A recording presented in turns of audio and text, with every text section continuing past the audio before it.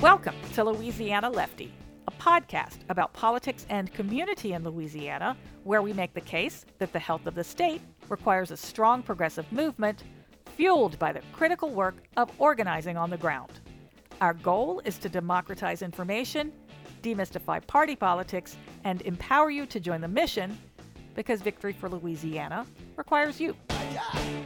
I'm your host, Linda Woolard. We're continuing Step Up May on Louisiana Lefty. This week, you'll hear from Step Up Louisiana co-founder Ben Zucker, who was born to organize and truly brings joy to his movement work. Ben is based in New Orleans, leading Step Up's efforts on economic justice, while his partner Maria Harmon, who was our guest on our previous episode, heads up their organizing on education justice. If you missed Organizing is Her Superpower with Maria Harmon, give it a listen to get the full picture of Step Up's work in support of good jobs and good schools for Louisiana.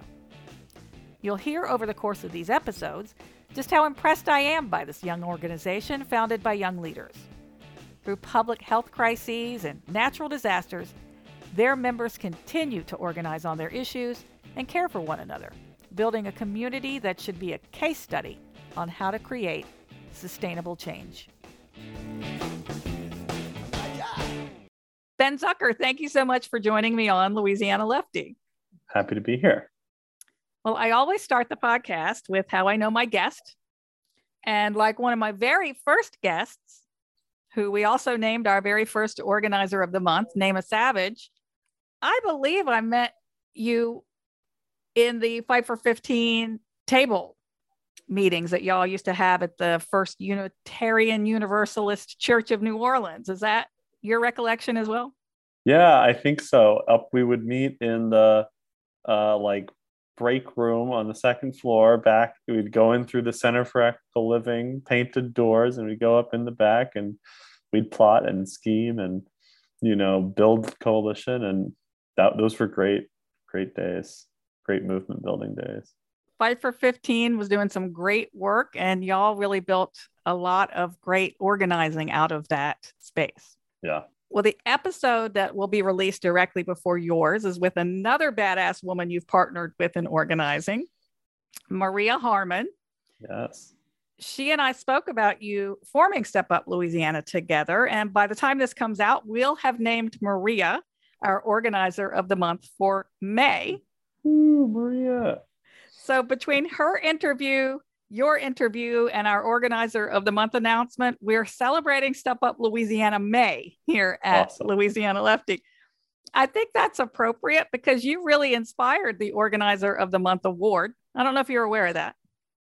I love that I am able to be connected to the Organizer of the Month award. I just think it's so great that you have really embraced on this idea that, organizing to be recognized and supported. And everybody who I've talked to who's been recognized has been so, excited about it and, talks to me about it every time we connect. And it's been so awesome. Well, it was born out of the fact that you took a bunch of folks to Baton Rouge a few years back when I got an award for organizing from the Louisiana Democratic Party. When I asked you about it, you told me that organizers don't get recognized enough. So when one of us gets recognized, you wanted to be there to support it. And that really planted the seed in my mind that we had to rectify that's a disservice to the profession and the culture and the critical role that organizing plays in all the successes we have in electoral politics and progressive change. Organizer of the Decade, pretty epic award to win. Thank you. But so for folks who don't know, moving along, for folks who don't know or don't follow Louisiana Lefty on social media, that's where we take nominations and present these monthly awards for Organizer of the Month. And we've named some amazing organizers. So I hope folks will check that out. And Ben, you also serve on our Organizer of the Month selection committee. We have a diverse set of folks, mostly young people from across the state, who kibitz every month about who we should recognize based on who's been nominated. And you play an integral role in that as well. So I want to thank you for your service there. Yeah, well, I'm really happy to be with the crew and it really keeps me on the lookout for like emerging organizers or organizers who are having success. And so I hope if you see other folks like that, everyone in podcast world, definitely nominate them. Yes, please. And the last thing I'll say about this is that we surprised you with the Organizer of the Month award I know. last October. But the reason I wanted to do it in October is because you got married that month.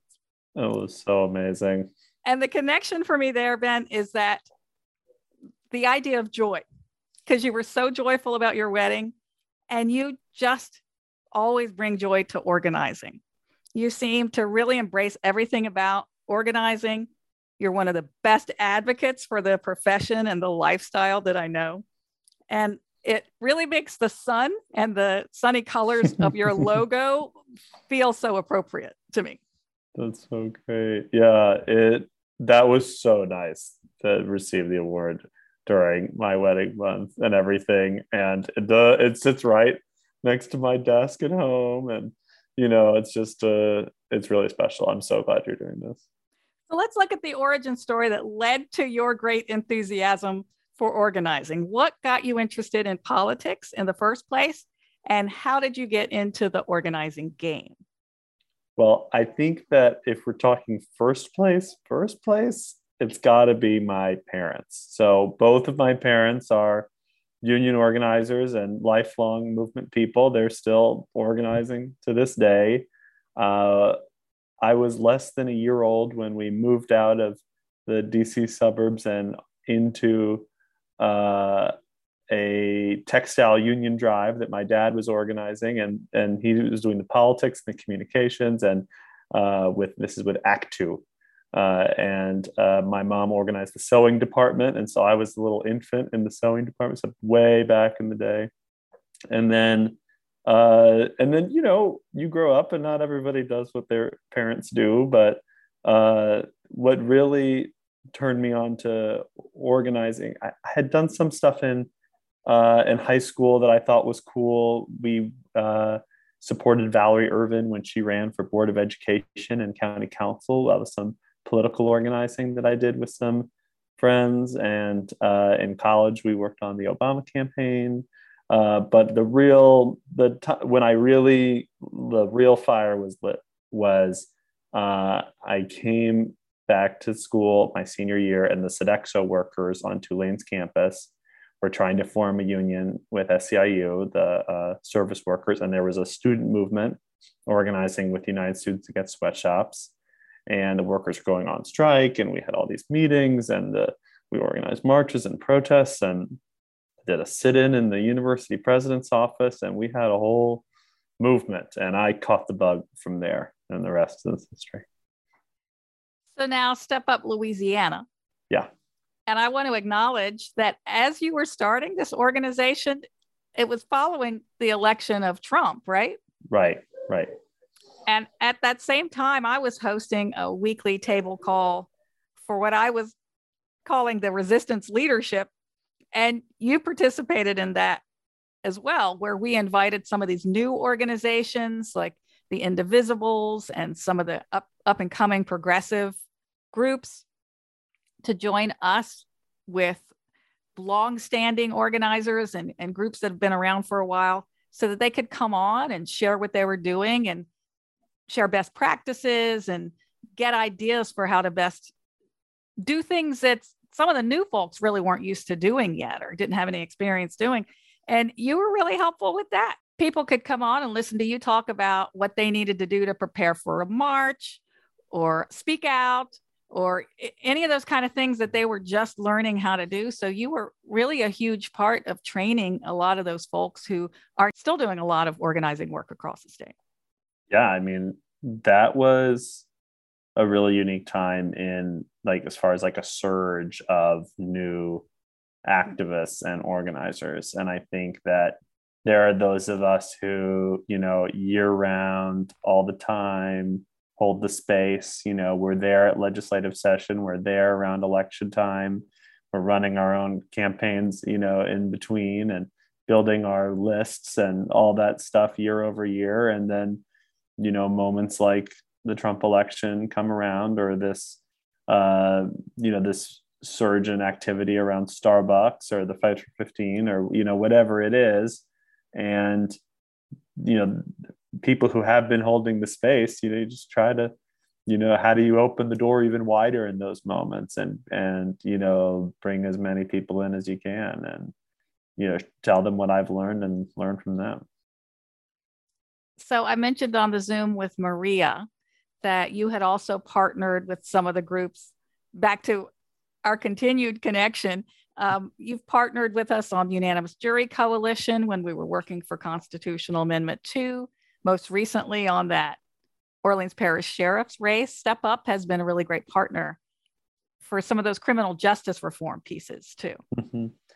Yeah, I think that when Maria and I were thinking about Step Up, there are a lot of ways to build organization. Sometimes people build an organization of leaders, pastors, union leaders. Some people build organizations of organizations. And I think that when Maria and I looked around, there just wasn't, we saw that there was a gap in needing more organizations that were building an individual membership base that, could actually hold down some independent capacity, not taking from other groups' capacity, but standing on our own 2 feet, be able to do some of the election work, like, Yes on 2 or the mayor's race or Jason's election or Susan's election, and really just hit the ground and knock the doors and hold the forums. And really it's like, if you're building an independent membership-based organization, I think of it as like the people who will bring the cooler to the event. You can have a huge list or a lot of people show up, but it's like, who's really in there? Who's bringing the cooler with the water? Who's filling that cooler with ice? And I think that Step Up is a movement full of people who were like, whatever you need me for. And the electoral stuff and the civic engagement work around election time has been really awesome. Well, I learned in the most recent race we worked on together that you are a whiz with the tools that you use for organizing, like a van superstar cutting turf. Not only because you know how to use the tool, but also because you know the neighborhoods for the turf that you're cutting. So that was really key. And you knew how to read the data of what was relevant to where you needed to be cutting and who you needed to be pulling. And then I also just wanted to mention you also were a bit of a Canva expert. So that helped as well. But what other tools are integral to the success of Step Up Louisiana? What are you really using that helps move you forward? We've got a good set of digital stuff we use. So we've got, we use Action Network to do is a set of digital tools that we use, including email. We have a database called Broad Stripes that we use as far as like community organizing data and helping us be more effective in our membership and leadership development programs. We use Hustle to do sort of peer-to-peer texting. We use the suite of like Facebook, like ads and groups and tech there to build online communities. Especially we've learned a lot through our dollar store organizing campaign, meeting workers online and helping them get connected in real life. And so that's what's fun about starting an organization with Maria, because we're both millennials and fairly tech fluent. And so, taking on a new tool isn't that destabilizing. And, if it helps, then we keep it.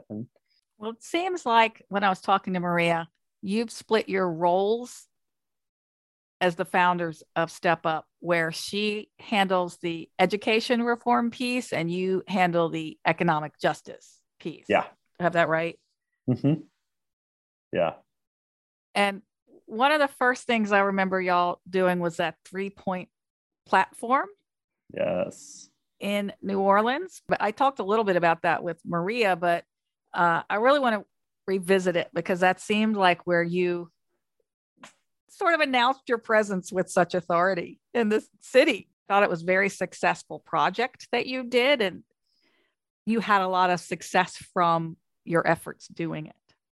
Yeah, I think that it was a make the road by walking situation. I think that we wanted to, run campaigns and have policies that we were fighting about and, get commitments from candidates and all that good stuff. But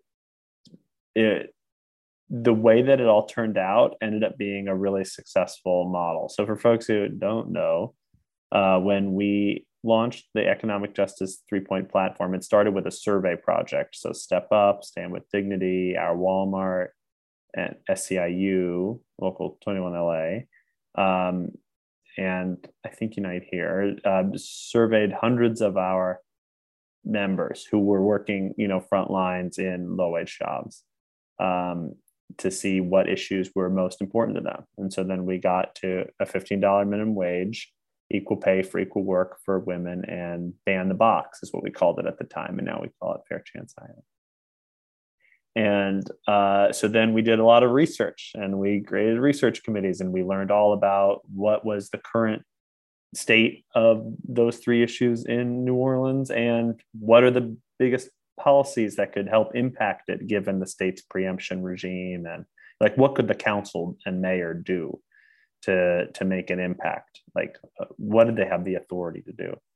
And so then we wrote this letter based on that, and we got 45 organizations to sign on to this letter, and then we had a massive action at City Hall where I want to say over 30 of those organizations had somebody speak for a minute or so. So it really felt like you were saying, like an effective coming out party. There was a lot of orange. We had our hand painted banners. Maria painted the banners, and then and then coming out of that, we did these 3-point platform workshops where we would go into different community spaces. We did one at Propeller, we did one at Justice and Beyond. We did, all around different churches and unions and worker center and different places. And we did these workshops where we were talking about the 3 points of the platform and got hundreds and hundreds of people involved. And then the election happens, and we got commitments from basically everybody running for council and the mayor to adopt 3-point platform if elected. And so then after they committed to it and they won their races, we printed their names in the paper. They ran it in Anti-Gravity and in the Gambit, the list of people who committed to adopt the platform. And then we went to the people who were elected and was like, hey, what do you want to do about this? What are you willing to sponsor? Are you still down to support this stuff? And then one by one, we collaborated with them to write and pass policy on all 3 points of the platform. And so now 5 years later, every city contract job in the city has better wages and fair chance hiring policies and pay transparency policies and more protection from discrimination. And the city workers themselves make $15. I mean, it's been an incredible set of campaigns and project that has led to a lot of change in workers' rights connected to the public dollar here in New Orleans.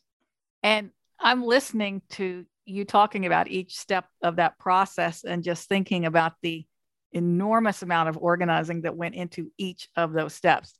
Organizing and coalition building, right? Right. Right. I mean, the surveys were an organizing project, the coalition building around the letter, even the research was a participatory action research project. The workshops were a great way to build the base and develop leadership. We had a goal that we wanted 15 Step Up members to be equipped to run the workshops. And so then by the end, I was nowhere near running the workshop. I was like doing the sign-in table or, grabbing lunch or whatever, as the members, led these popular education sessions. And so it was sort of like the leadership development stuff, the base building stuff. It was great. We love that campaign. And so that goes back to one of my favorite adages for organizers is organize yourself out of a job. Mm-hmm. Yeah. Right. Totally. So you effectively did that. You did mention preemption, and we haven't defined that for over a year. I think Naima Savage was the last person to speak about it, which has been over a year on the podcast. So for those who have not heard us from the very start, could you explain the preemption piece and why that was an issue for y'all, a hurdle that you had to deal with to make changes at the city level?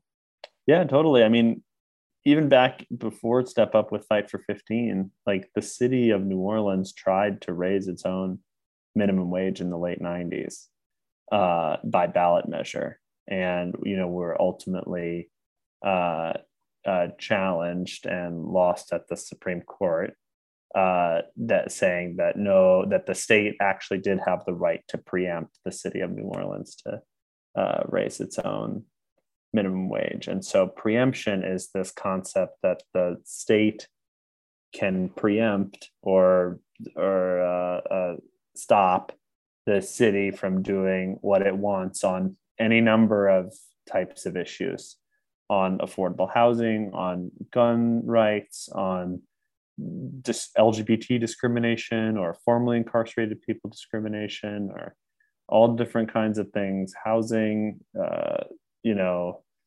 and importantly for Step Up in workers' rights, that sort of the state, has said as part of the Constitution that, a local governing authority cannot regulate a private or civil relationship unless they get permission to do that by the state. And so then Step Up works, to try to undo those preemptions. And we had an amazing campaign and coalition that we worked on with Labor and the Power Coalition and the Worker Center and so many others, with Royce Duplessis as our bill sponsor and champion. Unleash Local was a campaign to repeal the state preemption of minimum wage and paid sick leave. And it was, again, another total organizing challenge with, all these. We did a march and second line. I think we had coffins for preemption, and all of these actions and education that we would do within our base and with other organizations, so that they could know that, like, hey, the only thing standing in the way of New Orleans having a $15 minimum wage is the state needing to change one little law that gives us the right to do what we want, because we had the commitments from the council. They said they would do it. So if the state just let us do what we wanted to do, then, people would make a lot more money here. And I think that was compelling for a lot of the people we were trying to organize. They're like, oh, it's really just something as simple as changing a little state law. Little did we know at the time that changing a state law is really hard. And we learned a lot about what it takes and who the players are and how to go about doing it and what works since then. But yeah, that was, I think, 4 years ago that we ran the Unleash Local campaign. So your way around the preemption issue is to focus on city contracts then, is that? Or things right? Connected to public money. So Okay. City workers, city contracts. New Orleans has the authority to do what it wants with those dollars. Wanted to hear about that again, because sort of like we were talking about before, I still feel like Step Up and the work you've done, all of those projects you've initiated and the campaigns you've done should be considered models for other organizations in Louisiana, other cities in Louisiana, other cities in the Gulf South. I think there's a lot for folks to learn from y'all. Oh, well, thank you. And we are trying to learn from ourselves as we try to replicate some of what we have accomplished with the 3-Point Platform in New Orleans and Step Up's other chapters. In Baton Rouge, we got an equal pay commission established that earlier this year. That was really exciting, and are working on a fair chance in hiring ordinance in Baton Rouge as well. And so obviously the politics are a little different in the city parish of East Baton Rouge. And, we're sort of operating and working at that pace and with those folks and learning from what, their movements and politics are like. And so are feeling like we're very close there. And then we really I'm in Jefferson Parish today, actually. And so that's where we're, our newest chapter is in JP. So you've got 3 chapters. Do you have your eyes set on locations for future chapters?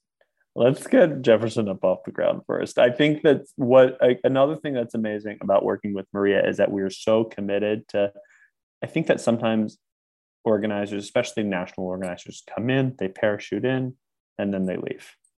And you hope that you have left some amount of capacity or infrastructure or training along the way when you did that, but then when you're gone, you're gone. And I think that have been very clear with Step Up that if we're setting up and we're starting a chapter, that we're here to stay, and want to be sure that we're building it the right way and have a real base and long-term campaigns and a real organizing strategy for that specific area. And so that's what we're in the office figuring out today here in Jefferson.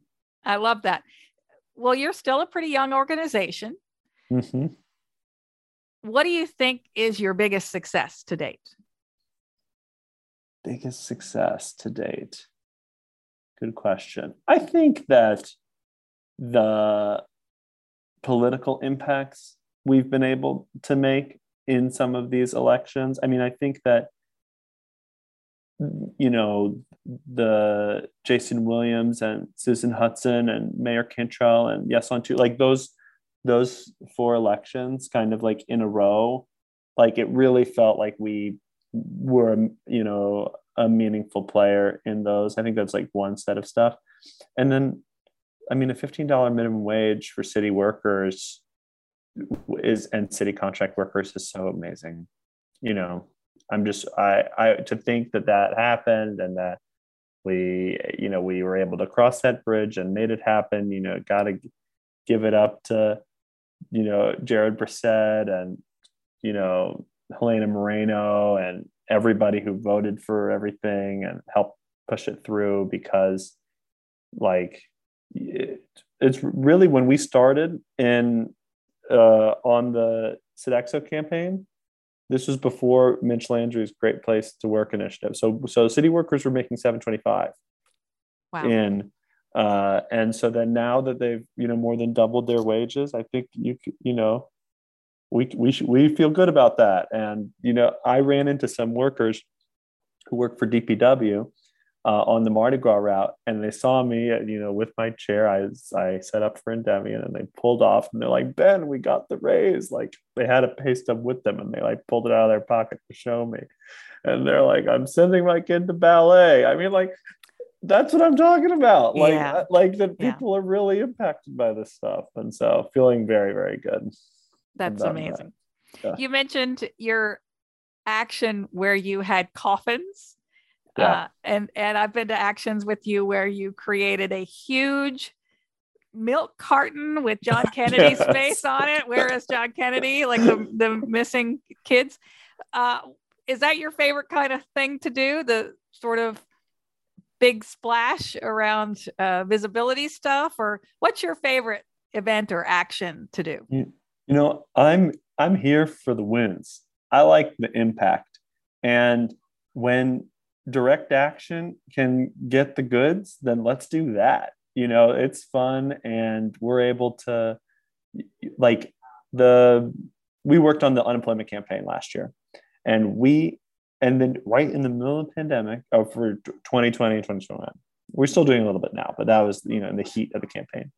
And so we did a sit-in with over a dozen Step Up members and allies, who were unemployed, most folks, in front of Kennedy's office on Poydras Street. And people got arrested during the pandemic when, the jails had a lot of COVID and all of this. And it's like, was it my favorite thing to risk getting arrest and risk getting COVID? No, but then Cassidy ended up helping negotiate the deal to extend the $300 federal benefits, and the state ended up expanding its maximum, increasing its maximum by $28 a week. So it's but that's real, again, real money in people's real pockets that has real impact on poverty and inequality and systemic racism and all the things that we're fighting against. So when it works, it's great. One of the things that I thought was really impressive and aspirational that you were doing for a while were the faith and labor breakfasts. Mm-hmm. Was that your brainchild? And how'd you go about putting that together? It's a great connection to make. And I'm just curious if you found that you got benefit from putting those groups in the room together. It's a great reminder, and we should totally get back to it. We stopped during the pandemic, but I was taught by Martine Rafnan from Jobs with Justice in Missouri, in St. Louis. Martine built out these incredible Faith Labor Alliance groups that were groups of faith leaders and labor leaders who were supportive of workers. It wasn't political. It wasn't, there are a lot of places where we can agree or disagree about, a lot of different things, but we all knew that we wanted to support workers and policies that supported workers. And, when workers were, in organizing and bosses were retaliating, that there would be this group of, faith and labor institutions who had their back. And I saw this in action in St. Louis in a massive way. I helped organize the Trump Hillary debate protest at WashU and a massive civil disobedience there. And so I was, we did our announcements at the Faith Labor, and this was just something that they had baked into the movement in St. Louis, a monthly breakfast with 100 people. And, I was like, this is incredible. We should do this here. And so then we started having these breakfasts in New Orleans, and it gained some momentum. And then things got kind of political, so but then people were really into it. And then the pandemic happened, and we kind of stayed away from eating meals in person with folks. We need to get back to that. I think that that was a valuable space, and Martine gets all the credit. I saw him do it in action, and then he trained me over the phone as we were putting them together. That's wonderful. I love that when you can get ideas from other organizations elsewhere in the country, and that's the great reason to make those connections all across network, all across the nation. Did you get benefit, do you think, from those breakfasts? Yeah, I think that honestly, there are some labor leaders that were quite religious that I didn't know, right? And so then them talking about how their faith calls them to the labor movement so connected with me, and how my family always approached religion. I'm Jewish, and we just got through Passover. And so then my dad every year, and mom and brothers and everybody in our family, would do a labor Seder, basically, where we would talk about the liberation story over Passover, but connect it to workers and current events and social justice and racial justice. And they're still doing, they had a labor Seder, we had a social justice Seder this year at our house. And so that's always been, when I think of my religion and belief in God and religious community, I often think about justice. And so there are a lot of labor leaders who felt the same way about their connection to the religion. And on the other side, like Reverend Melanie, I don't know if you've heard her tell her story, but her father was a union leader, and then she is a Unitarian minister, so she's very connected from the labor movement, as part of how she became a faith leader. Oh wow! And other faith leaders also had their own personal stories about how they've been connected to workers and movements, and they know who sits in the pews, like they know who their congregants are and who they're serving, and when those people are in struggle. So I thought that those two intersections there were really interesting.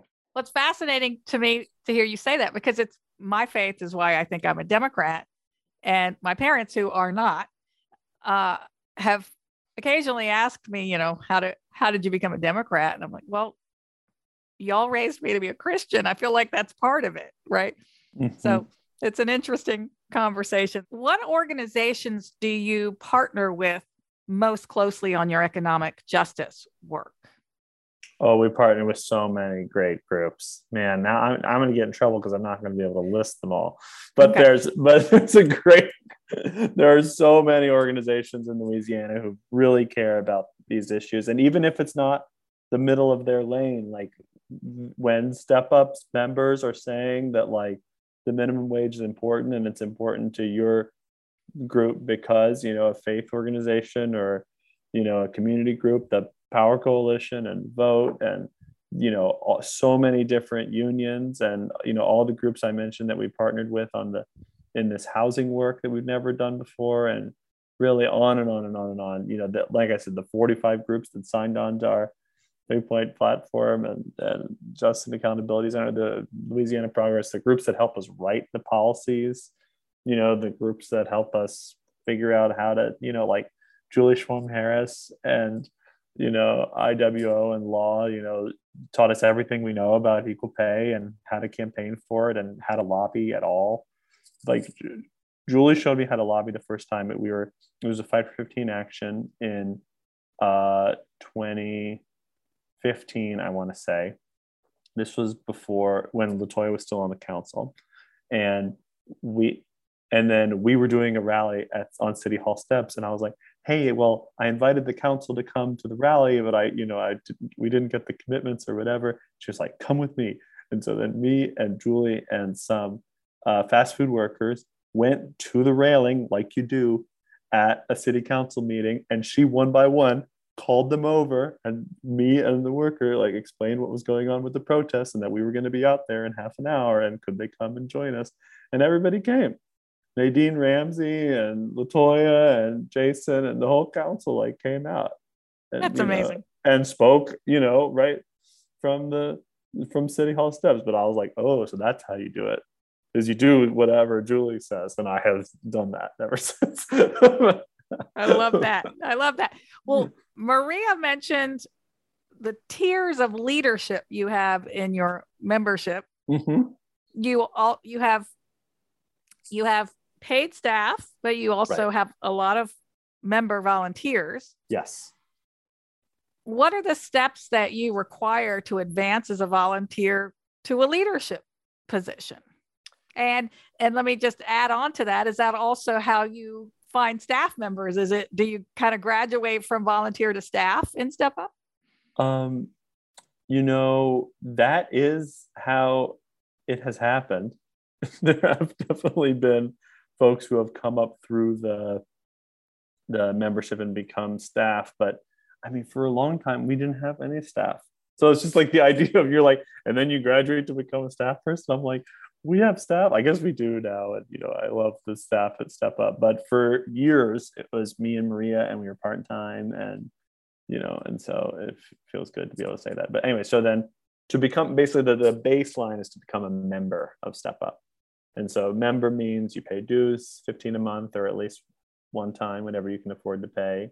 You have your contact information, you live in Louisiana, and you throw down when you can. And then the next step is member leader. So you do actions, you're very involved, you complete assignments, you know how to share your story, and you're knowledgeable and confident about speaking about the organization. And you've completed some sort of member leader orientation that we do periodically. And then you can then become a member organizer. It's a little harder. You need to have brought in at least 2 people and have facilitated at least 2 meetings. So, and then you need to be reliable, and communicative, and can, help us organize a successful event.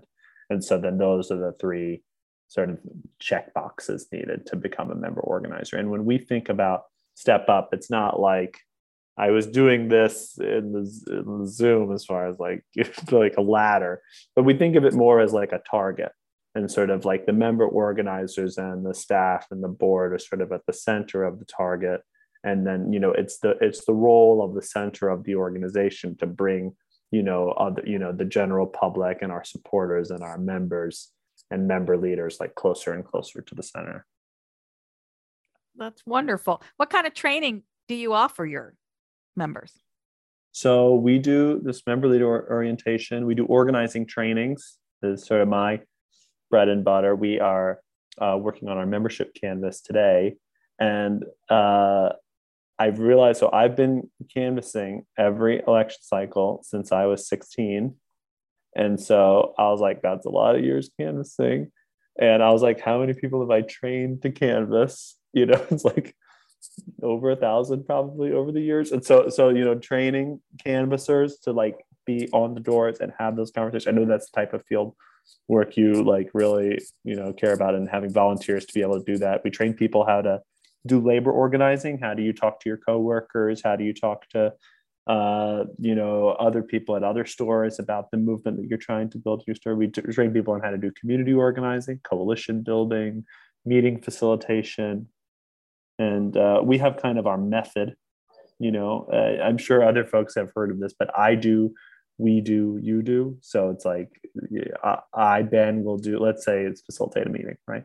So I'll facilitate a meeting, and the person who is trying to learn how to facilitate will like watch me and take notes. And then we'll do it together in the next meeting and debrief. Obviously, we debrief each set, and then they do it the third time, and then they're good to go. And so and then there's another sort of trick called prep, do, debrief on any type of new type of thing you want to do. Let's say it's speak at a council meeting, right? You prepare to speak at the council meeting, you do your testimony, and then you debrief how it went. And then if you prepare and do an activity and debrief enough times, you'll get better at it if you're really honest with the debriefs and are willing to take feedback and work on it. And so I think that there's the I do, we do, you do, and prep, do, debrief that like kind of exist in the always of Step Up member leader development. And then there's kind of the more formal and group trainings, both organizing trainings and political education trainings, which I didn't even really talk about, which is sort of like understanding, what happens in the legislature and how it works, or, what are the different options around Medicare for all, and what are these different people saying, and how to think about it, or, different types of political education that we do with our base around the issues that we work on. That is such an empowering system, Ben. That's so impressive. Maria mentioned RDG. Tell me about that. So Step Up has a membership model that when we would be talking to the staff and the member organizers about the membership, they'd be like, and then sometimes people don't stick around, would be sort of like their number one gripe. When I see Step Up and I want the membership to grow, I'm an organizer. I know that, not everybody stays forever, and that's okay. But, that especially for people who are newer to it, get very upset when folks leave. And so then we're like, how can you quantify R, which means retention? Like, what are some activities you can do around retention? Supporting members when they're in crisis, it's financial crisis, or if they're sick or experiencing loss, what is our protocol? Like, how do we do that as an organization? Mutual aid, obviously, is something that during Hurricane Ida, we took very seriously. And during the pandemic, we learned a lot about and are, always trying to get better and learning more and doing that. And then, like you mentioned, I try to bring joy into organizing a lot. And so we felt like supporting members in crisis, mutual aid, and joy. And then Maria works on our healing justice work. So those are sort of the different categories of how we decided to approach retention. D for development, which I just talked about, the tiers of leadership and political and organizing training. And then G for growth. And there's no magic bullet to growth. Right now, what we're working on is our internal membership drive. And so we're having a one-on-one, a staff person or member organizer is having a one-on-one with each one of our 232 members, and then having, a structured conversation where we're trying to get referrals. And then we're doing a member recruitment event in each chapter at least once a month.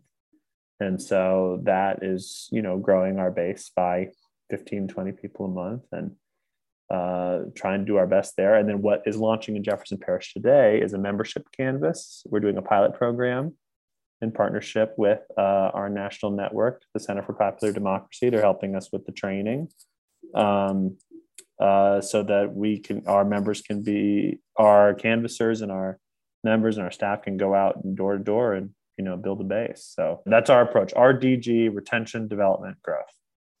Do you have other national organizations you work with? You just mentioned the Center for Popular Democracy. Yes. So CPD and CPD Action, the Alliance to Reclaim Our Schools, the Journey for Justice Alliance, the Network for Public Education, and the Always Essential Table. I think those are the main ones. But yeah, we like because sometimes you want to win nationally. We're only one state organization. So if we're thinking about the unemployment campaign, for instance, like we needed the federal government to provide, to extend the benefits. And so then we worked with unemployed workers across the country and people who really understand how to get things done, at the Capitol in Washington. And just the same way we do at the state level, work with Louisianans for Prison Alternatives or the Power Coalition or the state AFL-CIO to try to move state policy. We started our conversation talking about awards, and Step Up gives awards as well. Yes. In conjunction with an annual event that y'all do, I think. Yes. Tell me about that. Mm-hmm. We love our annual gala, or our hope we try to be annual gala, because we like a good party. We like to celebrate what we've done in the year. And we try to give 5 awards. So 1 elected official, 2 either partner organizations or campaigns, and then 2 members.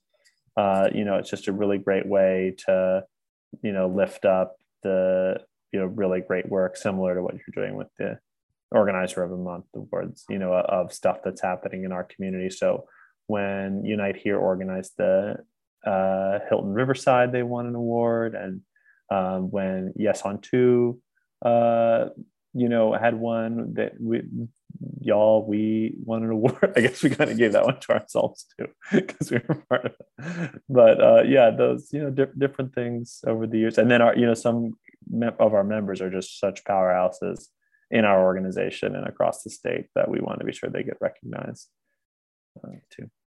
Are you looking at moving any of your members into potentially running for office? That's interesting. I think that we don't have like a specific person in mind or that have that track. I think that is something that, we have had folks participate in the She Leads Fellowship that Power Coalition does. And I feel like that is a sort of, can be a preparation for leadership either in elected office or otherwise. We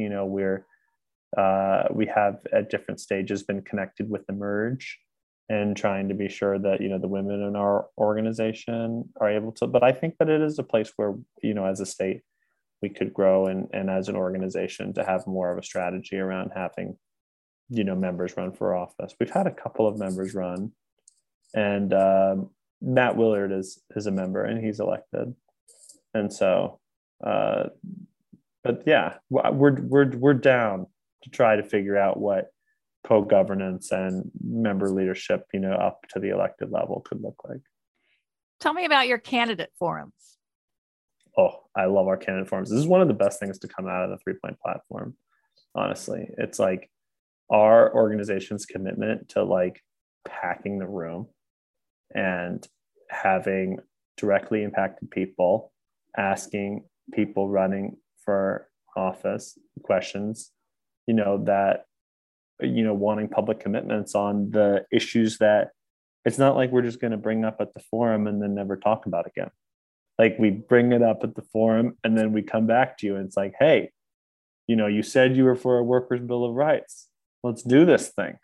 These are the ways that we need you to support a workers' bill of rights. These are the different ways we need you to support a $15 minimum wage or better school transportation or sustainable community schools or whatever the issues are. So we basically invite the candidates, invite the community. Sometimes we'll do a couple of like districts at a time because you don't want to do every district, it's a lot of forums. But we did do that, or we did most of them, I guess, for the city council. And so we have some like partners in different parts of town. So in District E, we go, and in the East, we go to Case Closed Barbershop. We did a forum there, and we went back and did a vaccine event there. And, we are going to probably do a workers' bill of rights, people's movement assembly there if they'll have us. So, trying to build that sort of over time rapport with the, faith and community institutions that, have their own built-in networks where, oh, Step Up is coming and doing another event at this church. We've done a few at Broadmoor Community Church in District B, and so stuff like that. And then our office in New Orleans is at Corpus Christi. But yeah, all across the state we try to do, not just in New Orleans. Baton Rouge, we do candidate forums also. It's good. And you have both a C3 and a C4 arm of Step Up that's Louisiana. Right. So the C4 actually will endorse candidates, right? Yes. And the C4 is who does the forums. What sort of support do you give candidates who get your endorsement? We knock on doors. They can use our logo for their literature. We communicate with our base. We've done some mailers.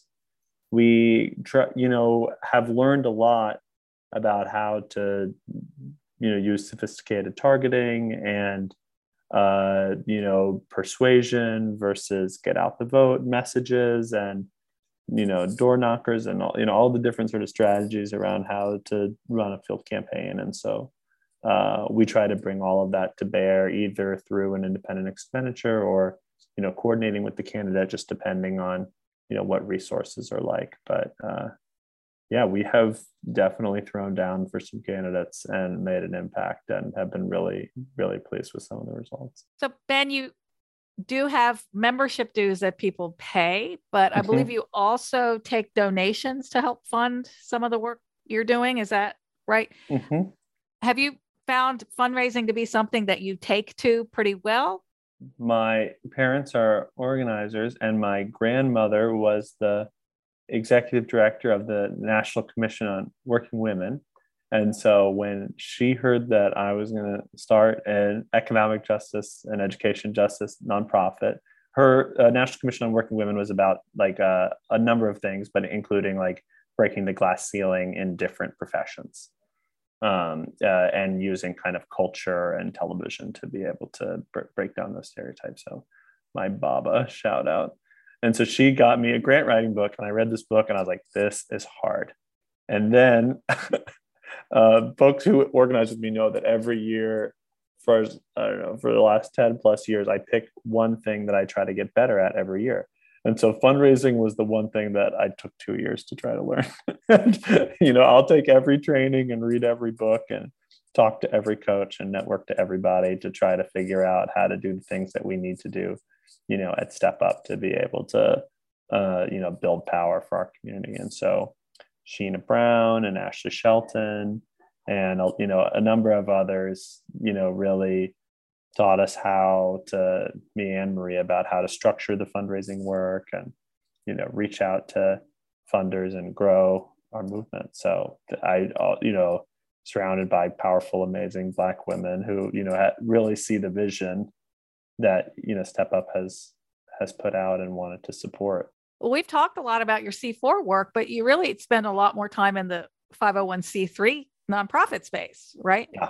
Mm-hmm. So a couple of your big projects in the last couple of years has been on COVID, and you mentioned the Hurricane Ida mutual aid stuff. Yeah. Can you tell me a little bit about the work y'all have done in those spaces? Yeah.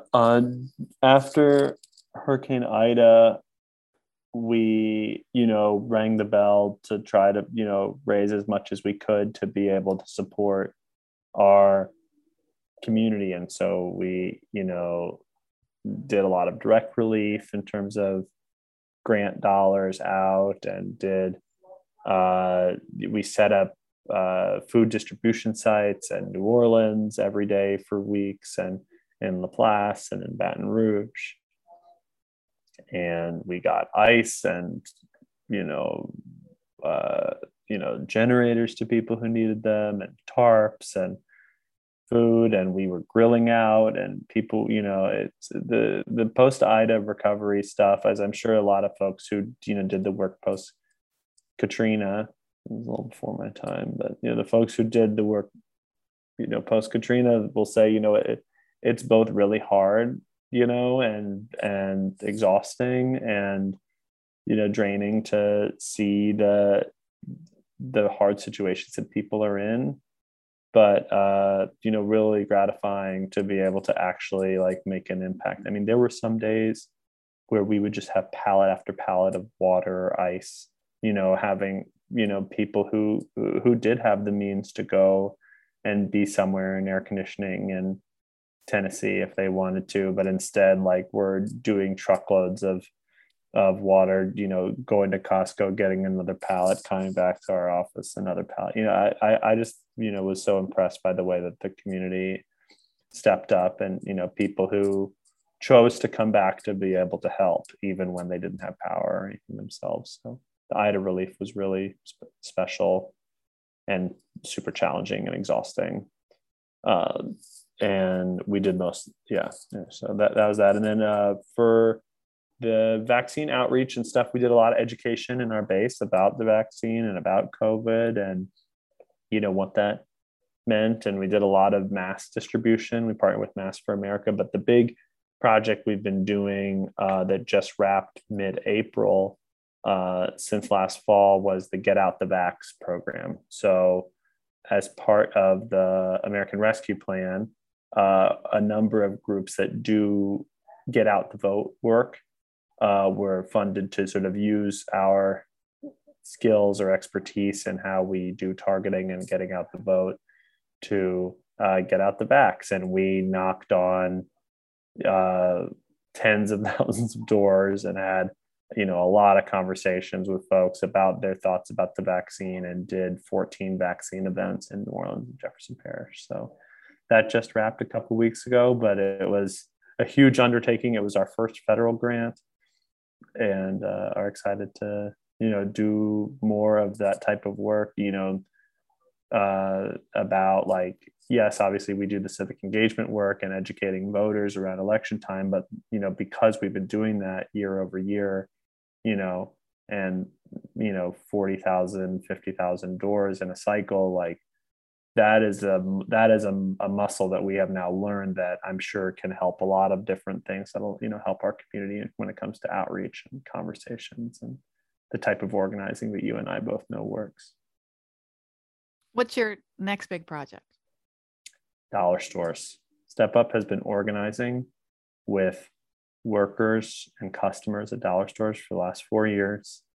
We've been, building the committee, learning a lot about the corporations, doing some research, and we are headed to the shareholder meeting on May 25th and to protest because workers deserve more. Workers deserve to have, safe stores, safety from physical violence. There was a rat infestation at the Family Dollar distribution center in Memphis. They had to close 400 stores. Like, we want to be sure that the products that are moving in our communities are safe. They disproportionately put these dollar stores in poor neighborhoods and Black neighborhoods across our state. And, Louisiana has more, as many dollar stores per capita as anywhere else. And and the workers, who are working with us have been, building and are really excited about unleashing their power at the shareholder meeting this spring and to keep